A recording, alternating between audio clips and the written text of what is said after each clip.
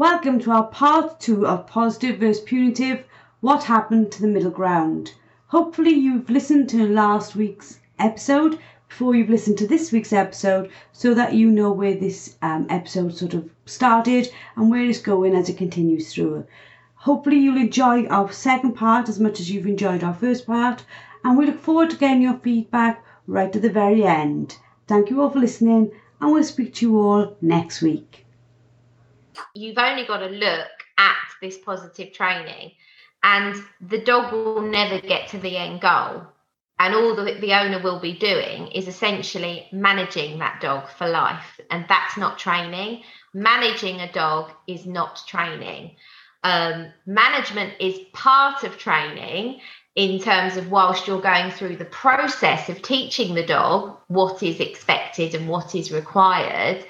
But the bottom line is, if you don't actually do that, you will just manage that dog for life. And that's going to be a very miserable coexistence for the owner and the dog to be in that situation. I think that when we start training, especially young dogs, and we're using reward-based training, clickers, and we're building behavior with reward, what we're telling the dog is, yes, this is what I want. I want this sit. I want you to walk by my side. I want you to come back when I call you.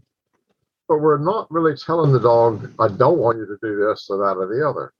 When I give you that signal, that command, I want you to come back to me. I don't want you to think, oh, well, I don't feel like coming back right now. I want to go sniff this weed or chase a squirrel or whatever.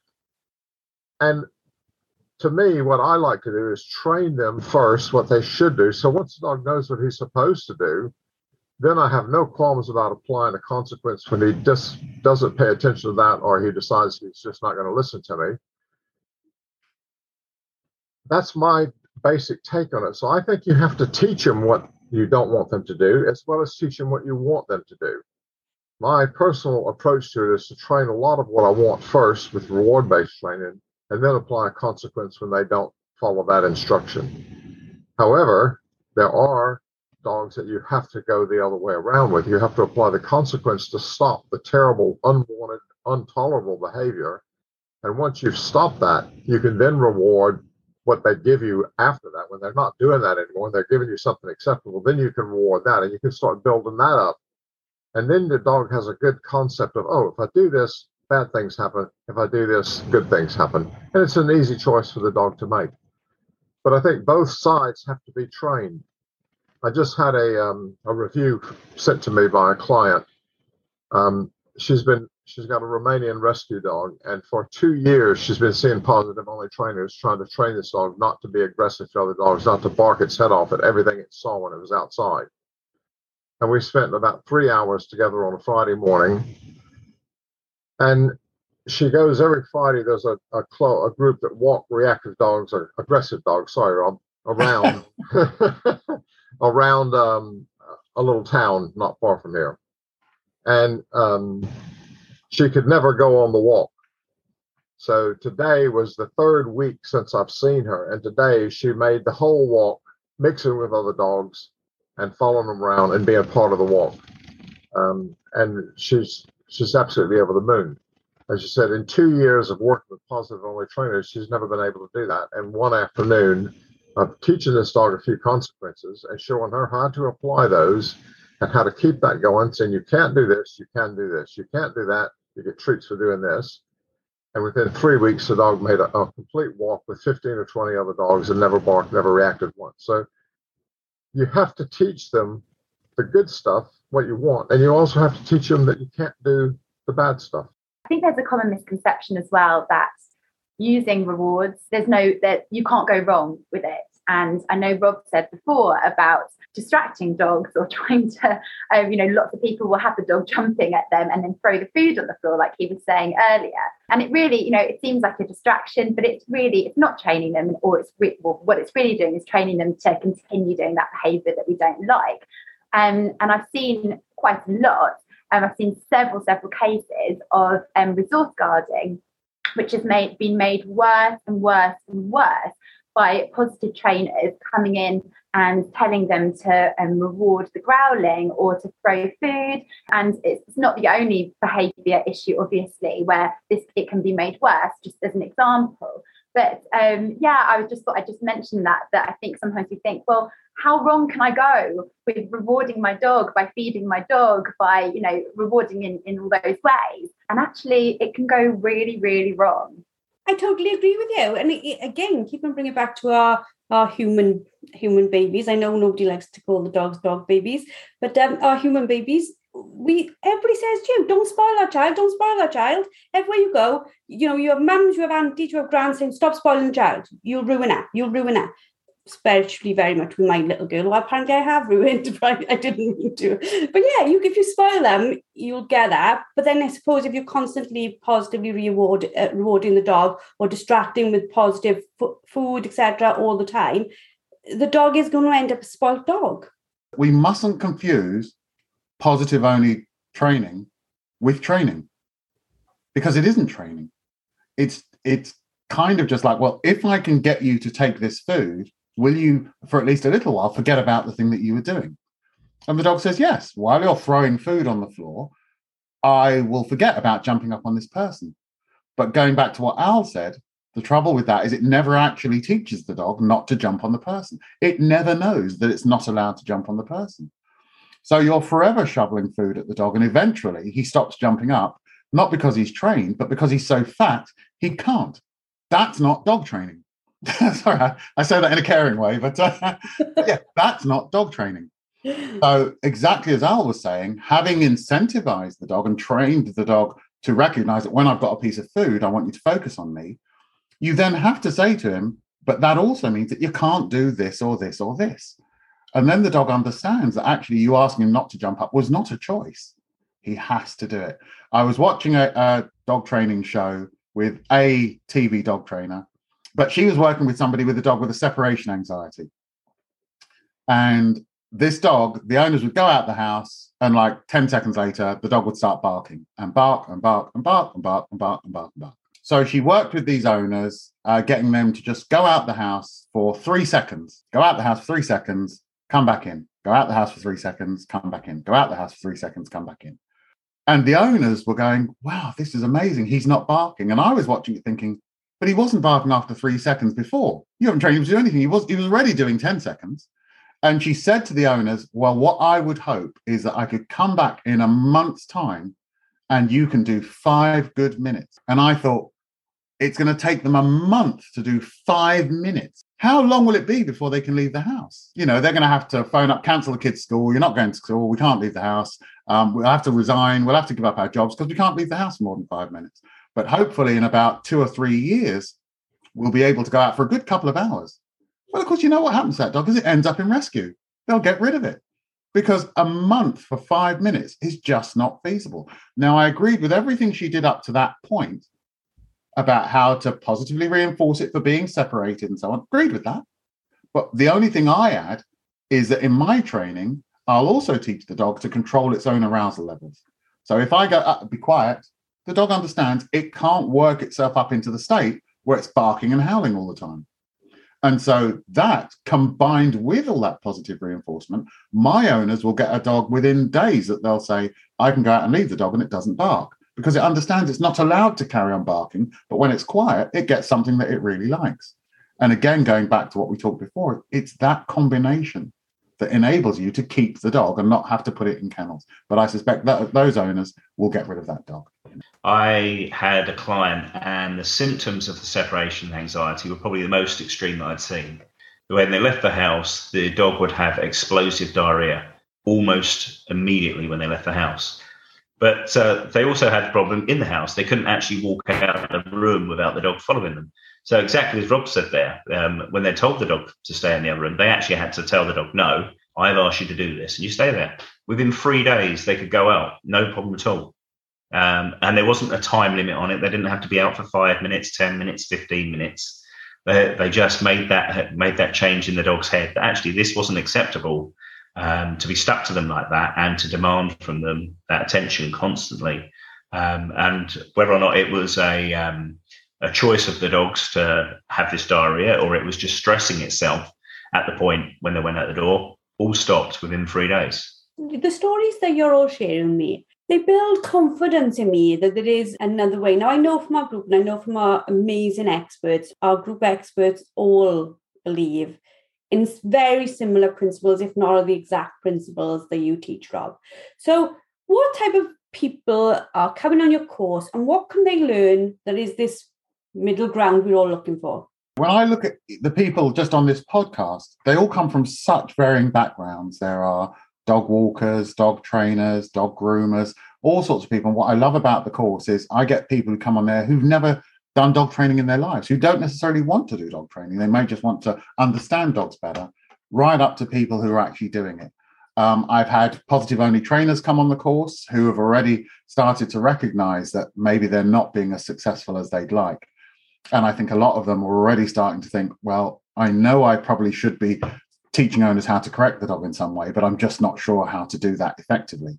I had somebody on my last course who was a positive only trainer, but he'd again started to realize that it just wasn't working very well, and that he was getting lots of clients who were frustrated or not successful. And he and I talk about this, the fallout of that, because there is real fallout. We kind of delude ourselves that nothing bad is going to happen. But if I don't deliver a good enough service, that dog may end up in rescue. It may end up put to sleep, not because it wasn't trainable and not because the owner couldn't train it, but because I didn't give them the tools to succeed, which means I'm culpable in that failure. But the trouble is that very rarely goes back to the trainer. The trainer very rarely finds out that actually the owners were unsuccessful and what terrible things happened to the dog. So I get a real demographic of different people coming on the course, which I love. And it encourages me then to be creative in the way that I'm training them, because some of them want different things from others. So we get a really good mix of people who come onto the course, either because they want to further their own business or they just are interested in looking at a different way of training dogs. It's great. It's really, really good. You said something that was really important for our listeners to take on board. Where we are talking about positive training, we're talking about the extreme of positive training now. And just like when we spoke last week, we said about the extreme of negative trainers, there is a huge amount of negative trainers who want to do it better, and there's loads and loads of positive trainers who want to be better, and there's lots and lots of good trainers who constantly are open to the concept of, if this isn't working, what will work for this dog? We talk about training the dog in front of us. So when we're talking about the extremes, although they are small numbers, they do exist in enough way to be vocal and make a difference and an impact on what the general population are hearing. Do you think that, if there's people listening to this and they're thinking, well, actually, how do I find this sort of middle ground? What is it that they're looking for? Not so much in the specific trainer, but what is the ethos that they're looking for? So I think for me, I generally advise owners that if you see a trainer that advertises, I am positive only or force-free, that unless you've got a very young puppy, or you want to go into something like heel work to music, something where there is no need to punish the dog for getting it wrong, they're fine.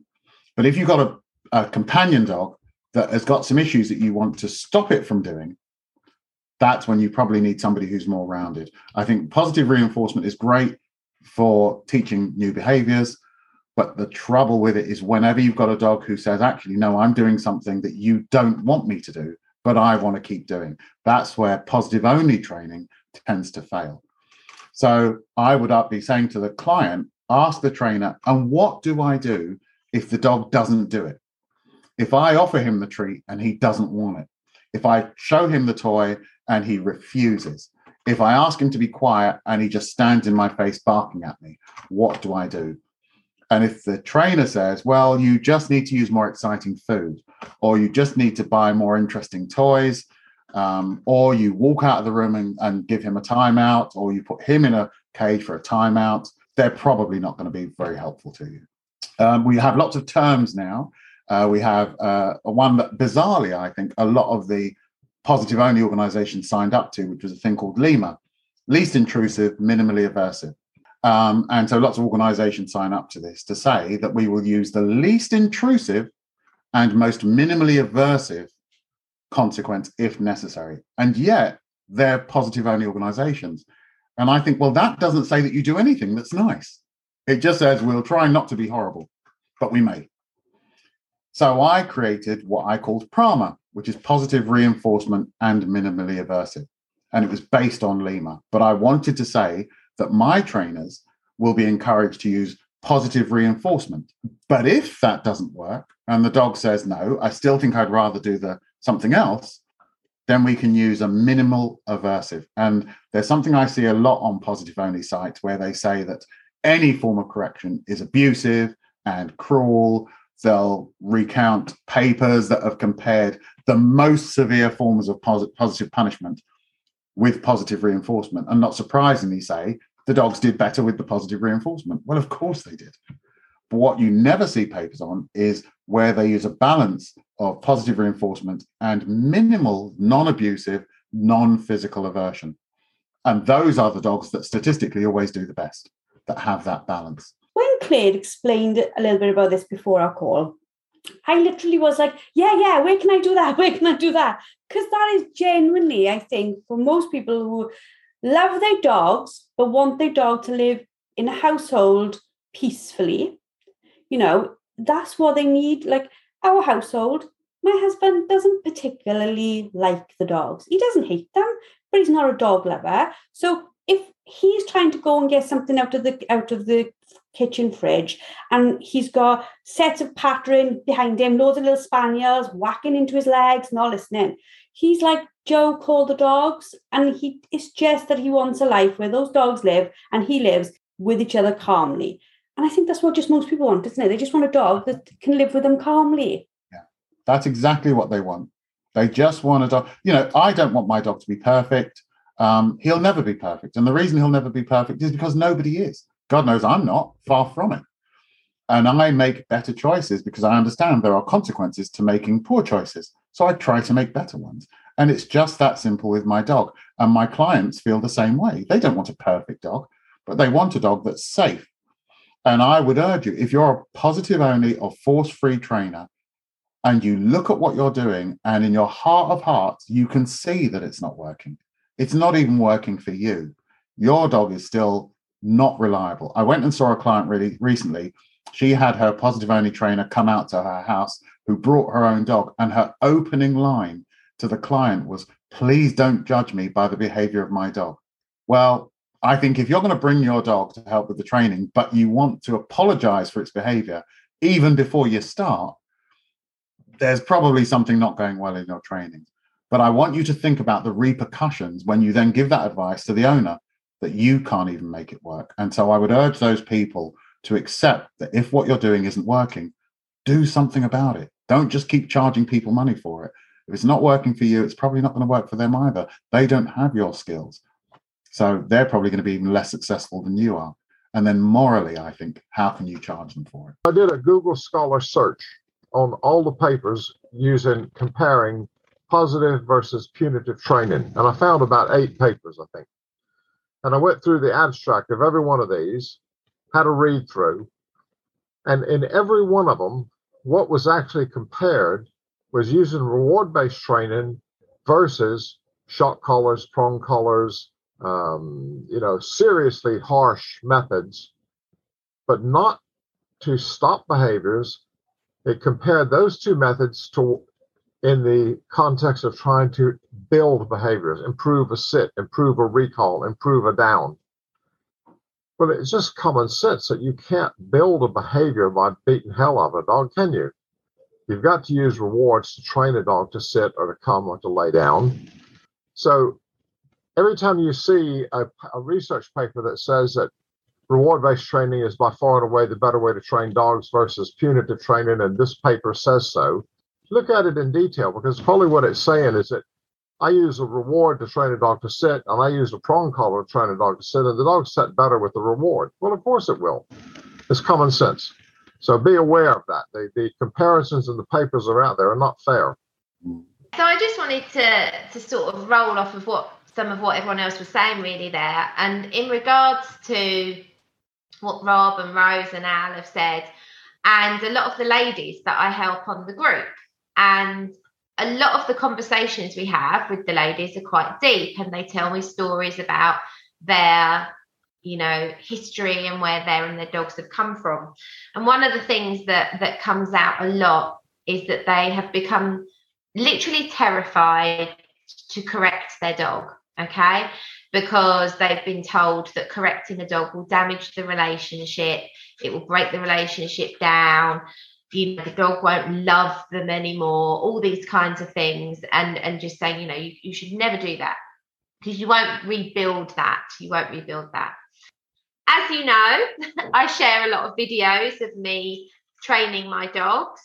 And one of the reasons for sharing those videos is because I want to be able to say to these ladies and to clients that I'm helping, I use consequence with my dogs. If I've taught them a behaviour that I want and they understand the behaviour, and I've used a reward-based training to teach my dog what I want, I will use a consequence if the dog decides that it doesn't want to follow through with those things. My dogs don't look unhappy. My dogs don't look shut down. My dogs are having a great time. And I think it just helps to build a little confidence. If as trainers, we can be confident to actually show our own dogs working and our own dogs looking happy in life, we can help to build clients' confidence in that what we do actually works. It's not just talk, it's factual and it's real and it's there for them to actually see. And it's just something that I personally feel really useful. I will send them videos and say, this is me using this correction with my dog. And they're like, oh, okay, that's all right. I'm okay with that. And I think it just helps. So I've been working with a Doberman recently, and she's been to both extremes before me. The first one was the positive only, chucked her out puppy class because the dog was dangerous.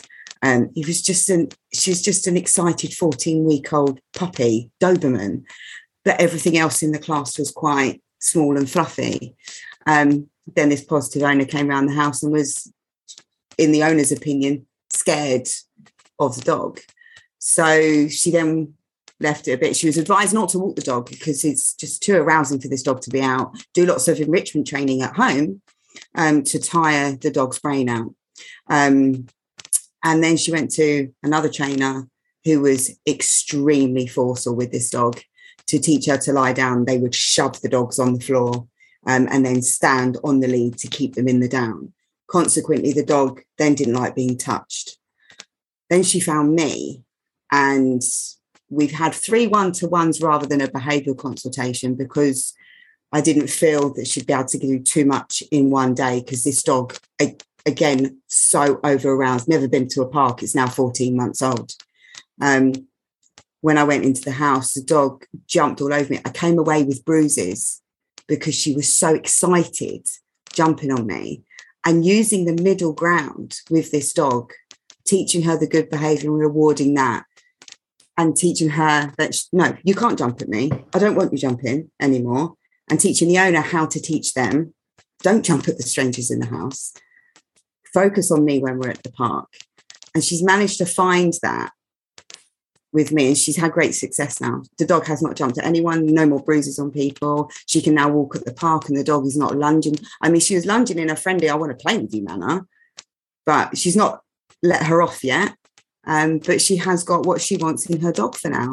And she's really pleased about that. But I thank Rob for the CIA, because I learned on his course how to help in this middle ground. I've been training a long time, and I was actually starting to doubt the fact that I use corrections on dogs because of all the positive only trainers out there.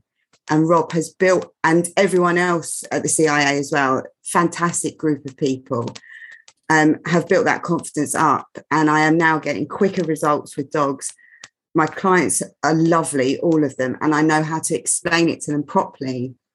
And that's thanks to you. So thank you so much, Rob, for that. Thank you for that, Tanya. And it's feedback like that. I can almost imagine people listening to this as they drive into work or whatever, going, oh God, yeah, that's what I'm looking for. I'm looking for the middle ground. I need the consequence, but I'm happy to do the positive rewarding, and I'm all for that. But I need the dog when I'm saying, actually, no, don't do that. I've got to have both sides of the coin.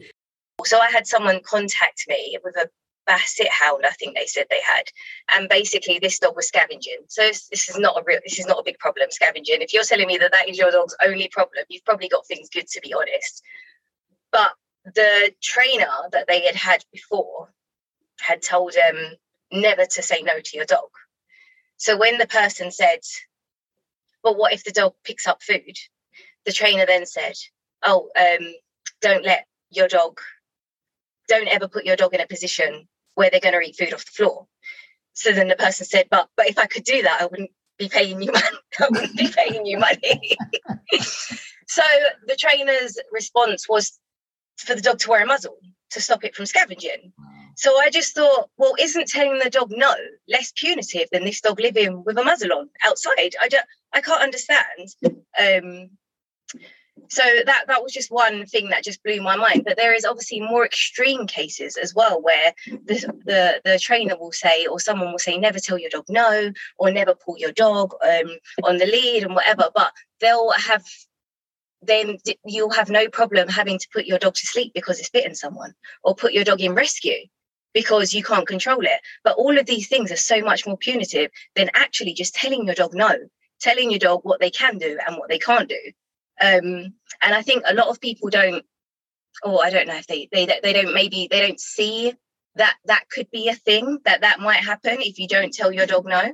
So you'll get people phoning. I've had like a few people phone quite frantically, even within the last few weeks of December. Can you come out this side of the year?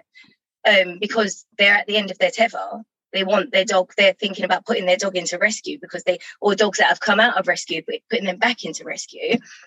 But they're scared to tell their dogs no because they've been told that they can't tell their dog, or they're scared to correct their dog because they've been told that it's evil.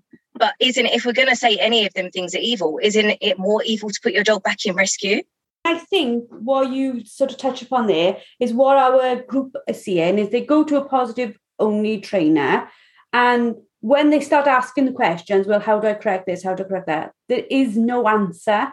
So they are left thinking, well, if you don't know and I don't know, what do I do? And then instead of there being an answer, they are just told more positive things to do with the dog, which may distract it for 2 seconds. But that's it. And I've found that with the customers that I haven't been training dogs for super long. I was a customer of Robert's with a big, massive Barbel Mastiff who was trying to kill my cat.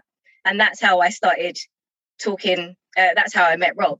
And I'm just imagine if I didn't tell my dog no, I was already my dog. I don't know how many homes she's had, but at least 6. I was her at least 7th home when she was 2 years old.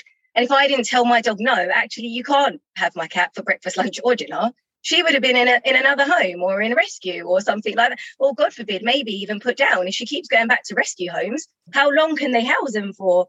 But I just find it amazing that people will find saying no to that you're going to break your dog's spirit. If you tell your dog no, you're going to destroy your dog. But then when your dog bites someone and it gets put down, and going back to what you were saying earlier on, when you're saying that trainers will tell people to do things and these things just aren't doable and they're not feasible. The few customers, as I said, I haven't been dog training for super long. The few customers that I've had so far, I haven't had a customer where I'm their first trainer, and they've always said, oh, thanks, it makes so much sense and blah, blah, blah. But there was always made to feel like it was them doing something wrong, because that's the way the when it's not working, instead of admitting, oh, it's not working, okay, let's try something else, or maybe my methods aren't suitable for you, or maybe just saying, I don't know what to do with your dog, I'm so sorry, I tried, this is what I thought, and it's not worked, I'm really sorry. They're then just making them feel like they're doing something wrong. And I've found that I've had owners get quite tearful when they've seen their dog do something just because they've told their dog no and enforced the consequence or reinforced their word. They just finally feel like that they're on like a path to kind of success with their dog, like a positive relationship with their dog. I think this is where, again, it just comes all down to common sense. I mean, we have to say no to people in our lives to have healthy, professional, personal relationships with other people. We have to set boundaries. No one wants to be a doormat that's being walked all over. We have to say no sometimes. And I think in, whatever relationship, even just a human to human relationship, when you don't know where you stand, you don't understand what those boundaries are, you can't relax, you're stressed, you can't enjoy that relationship. But even if those boundaries weren't what you were hoping for, either way, once you know what the boundaries are, once you know what is and what isn't allowed, you can relax and you can enjoy the relationship much better. So I think what Claire mentioned earlier about people, again, this a misconception sometimes of thinking that using some kind of consequence in dog training will damage the relationship between the handler, the owner, and the dog. It's just always the complete opposite. And I've had so many people say, I love my dog so much more now. The dog's so much more relaxed. The dog knows what's expected of them. I think it's just cruel to let the dog just go on guessing, getting things wrong. The owner's not frustrated because they just completely exasperated that the dog's not listening to me, because there's no consequence. And the dog would prefer to go and chase that squirrel than, the chicken or whatever treat you've got for them. And as soon as the dog starts to realize, oh, well, I'm not allowed to do that thing anymore, all those rewards that the owner had and the praise they were trying to give the dog, which the dog thought, I couldn't care less, suddenly that becomes so relevant. And so they can both enjoy the relationship. But I think it's those blurred boundaries and that lack of boundaries. And most owners I go to see are just kind of almost ripping their hair out because they just think, well, it's impossible to create these boundaries. It's impossible for me to say no to my dog in a way that I don't have to be abusive and harsh.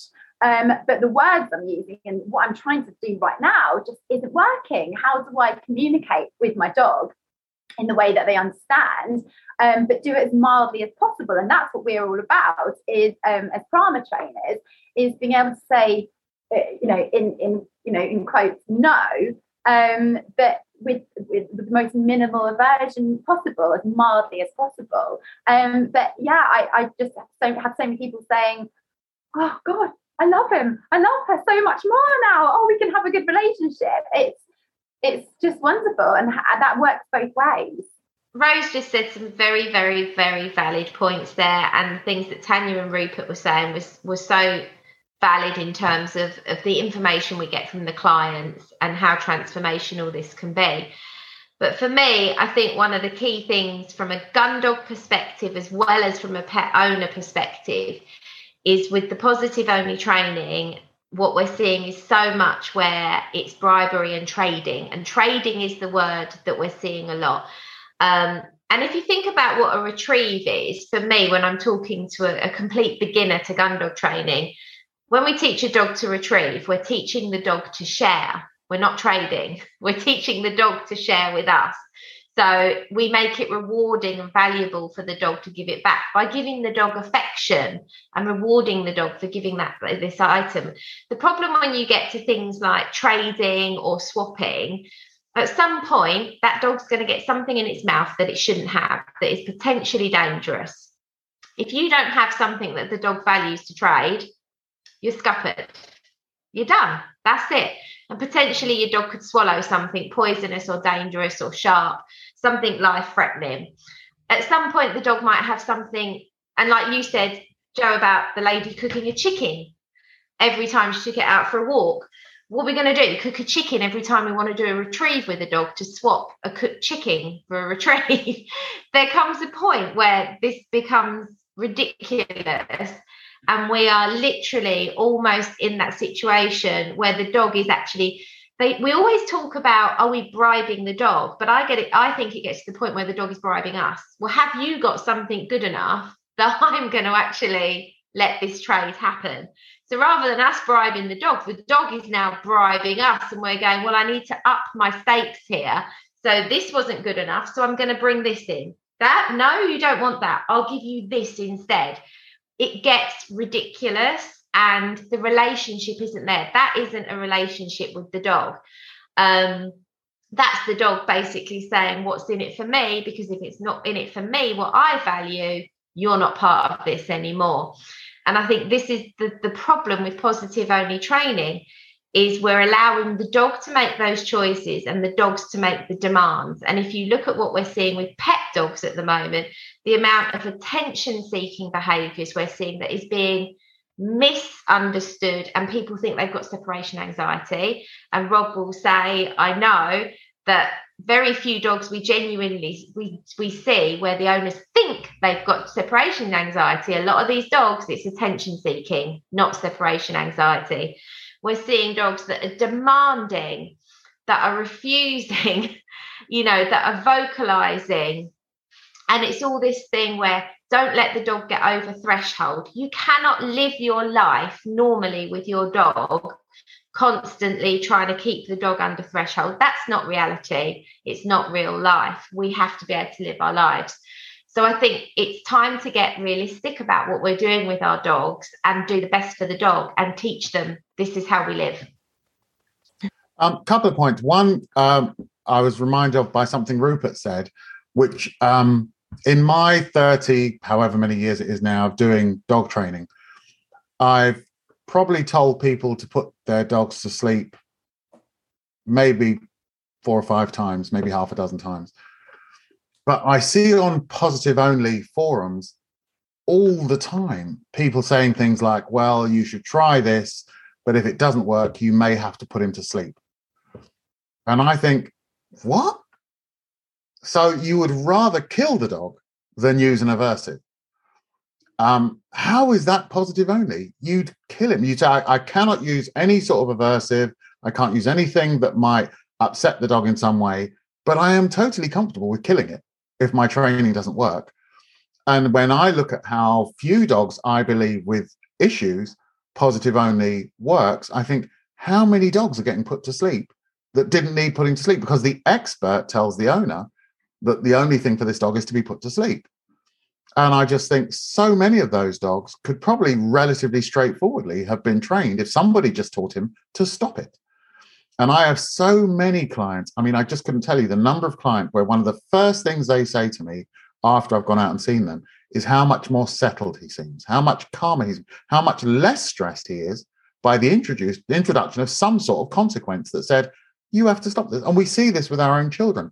Right from when they're little, they start throwing a tantrum.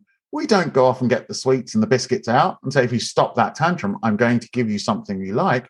We say, stop that right now. Stop that. And you see the child goes into the sort of, and then we say, okay, now let's go and do something else. But we make it very clear to them right from when they're little, you can't continue to escalate this until you become hysterical, because that doesn't help anyone. And why do we think it's any different with dogs? It's exactly the same thing. And then touching on something Claire just said, some of you may remember I shared it on Facebook because I was so wound up by this case I went and saw with a Romanian street dog. They'd had it for, I think, something like a year. It was traumatized when it came over, as many of them are. It found a cupboard under the stairs where it went and hid. And a year later, it was still hiding in the cupboard under the stairs. They'd never seen this dog voluntarily walk anywhere. When they took it out into the garden, they used to have to go into the cupboard, lift it up, take it out into the garden, it would go to the toilet, and then just stay there. They'd have to pick it up, bring it back, put it in the cupboard. When they fed it, they used to have to put its food in the cupboard and walk away. The dog wouldn't eat while they were there. They had to put the food in and walk away. And eventually they would go back and look in the cupboard and the bowl was empty. But they never saw it eat. It would never voluntarily come out of the cupboard in the year that they'd had it. And they'd had 3 positive only trainers. Was it 3 or 2? 2 or 3 positive only trainers out before me. And what they've been told all the time is this dog is so stressed and so traumatized. What you must never do is put it over threshold, whatever this threshold is. And we hear this term, and clients say it to me all the time. They don't have any idea what that means, but they're told this phrase all the time: keep the dog under threshold. Well, the problem with that is the dog never learns how to deal with distress if you don't introduce it to distress. So when I went and saw them, I said, okay, what I'm going to get you to do is put it under a little bit of distress 50 times a day, because I want it to learn how to cope. So obviously we didn't use any punishment on this dog. The dog didn't need punishment, but we would just do little things designed to make it go, oh, I don't think I can cope with that. Oh, do you know what? Maybe I can cope with that. Oh, actually, it turns out I can cope with that. And then as soon as it got to a point where it was coping, we would get it to do something else. And it was really little things like I might tell them to take that vase off the mantelpiece and put it in the cupboard with it. And it would go, oh my God, what's that in my cupboard? What's that in my cupboard? And it would have to deal with that and go, actually, it's just sitting there. It's not doing anything. I'm okay with that. And then as soon as it was okay with it, take it out and put something else in. Then take that out and put something else in. Then take that out and put something else in. And I think it was genuine. It was something like 2 days before the dog walked out into the garden voluntarily. They were able to get the dog to walk out and go to the toilet by itself. Something like a week later, they said the dog now goes out the front door for a walk. They put its lead on and it walks voluntarily out the front door. Hadn't done this in a year. And then it was a couple of months later, they shared a video of it going camping with them. They took the dog camping, which would have been inconceivable. And all that was achieved just by teaching the dog something we all have to learn every single day, which is how to cope when you're slightly outside your comfort zone. The naivety of the trainer to say, let's never put this dog out of its comfort zone, meant that it never learnt anything. So a year later, it was still exactly where it was. So sometimes we just have to look at real life and go, this is not real life. This would not happen. But the saddest part of that story is the fact that the positive only trainers probably made that dog suffer more in that year. Absolutely. Than any type of the work you did, because that dog sat in that cupboard petrified. Honestly, it was awful. And the owners were they were two of the nicest people. And can you imagine how upset they were? In their minds, they'd rescued this dog. And now they felt like monsters because the dog was so traumatized living with them. They felt terrible. And they'd paid all these people to come out before and help. And all they'd done is actually make it worse. The dog was now saying, I'm not going to move at all. If that dog had still been on the streets of Romania, it would be moving all the time. By rescuing it, they put it in a situation where the dog was afraid to move. And a year later was still afraid to move. And that, again, I talk about fallout all the time. That is the real world fallout from what the trainers had advised her to do or advised them to do. They doomed that dog to failure. Unfortunately, we can all just go online now, do an online course written by somebody who knows as much about dog training as I know about nuclear fission. And they write this course, they sell it, and people buy it. They have no idea. There's a saying I say all the time, you don't know what you don't know. And these people think they're now qualified. They've got this qualification. They couldn't train Ivy up a wall. It's not that they don't want to. Nobody deliberately becomes a crap trainer, but they don't know yet what they don't know. And it may take them years or even decades to find that out. And when you first put out the course, as you know, Rob, I literally thought, I'm going to go do this course. And then I was speaking to somebody and I thought, in the position I hold in this company, if I went and got the label of trainer, people would think that I would then know what to do. And at the moment, they don't ask me what they should do. Or they sort of ask me, but they say, where do I go find the information? I almost try to not be a trainer on purpose. Because a lot of people ask me things I could probably answer now just from part fashion, from what Claire and Jem and Emma and everybody else has said to me. I could probably regurgitate what they said. But it is very dangerous to have a label like trainer, and because people see you as the authority and they don't know how long it actually took you to become that authority. If it took you 3 hours from Woucher, they don't know that. They think you know more than they do. And I think that is what makes it scary, whether it's with traditional trainers. I think the one thing that potentially goes in their favour is people know normally that it's come from experience of training their dog. The positive, the extreme positive, they almost bring with it this idea or this feeling they give to people under them that they know what they're on about because they come from science and they come from backed research. And that's quite a dangerous place to live, isn't it? Yeah. Again, because there's so much of what I read and see and hear that I think in theory, I absolutely get where you're coming from. And in a laboratory condition where everything was sterile and controlled, I can absolutely see why in time you would get the result with the dog that you want. But unfortunately, we're not in those conditions. We're in a real world with a client who has to go to work. They've got to take their children to school. They can only invest so much time in this theory.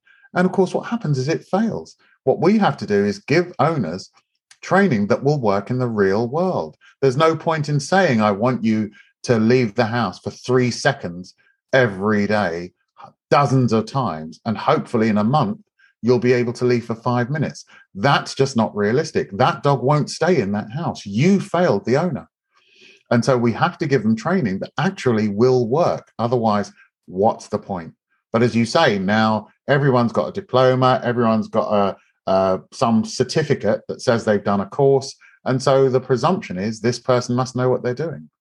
But as you said, there are courses that you can do in 2 days, do them in a weekend, that will now give you some piece of paper that says you're now qualified as a dog behaviorist or as a dog trainer. You're now an expert.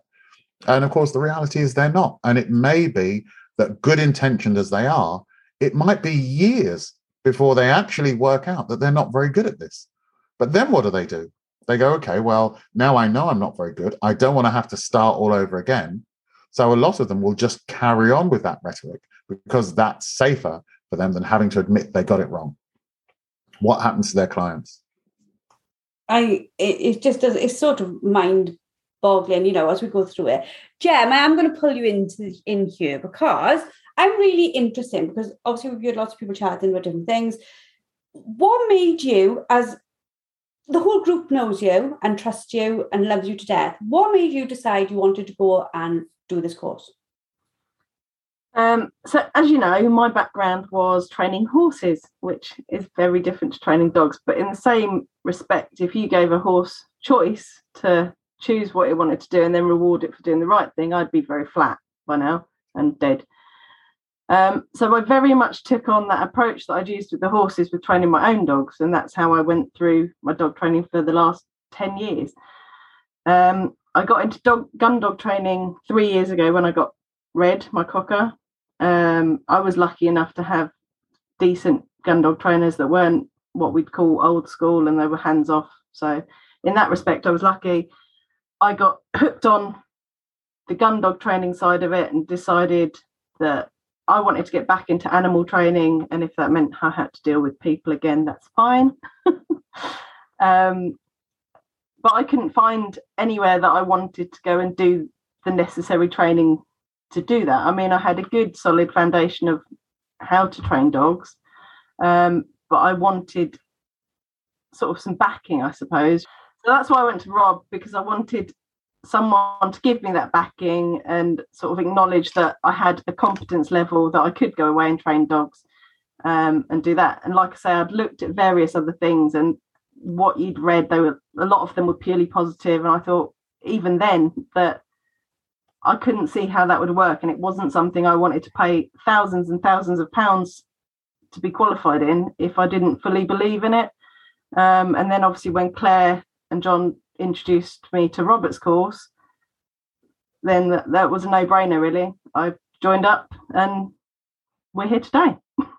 So now that you've done it and you've been introduced, or I totally understand what you mean, because I think I sort of feel similar to probably where you did before you do it, apart from wanting to be a trainer bit, is the Prama outline literally is the ethos you were looking for, yeah? Because that made sense. And exactly what you just said, because I come from a horse background as well. You can't just, please do what I've asked. Please don't kill me today, please, because you would die. You have to correct a horse consistently. You sit on top of it all the time, and every single moment is some type of correction. So when you read about and understood and Claire explained to you the Prama thing, did that fit in with what you were looking for from a common sense, middle of the road perspective? Definitely. Yeah, definitely. I mean, at the end of the day, we're mostly reward based, and that's how I worked my dogs, but equally they do need that correction, and with Rob's minimal aversive, that just fitted it perfectly.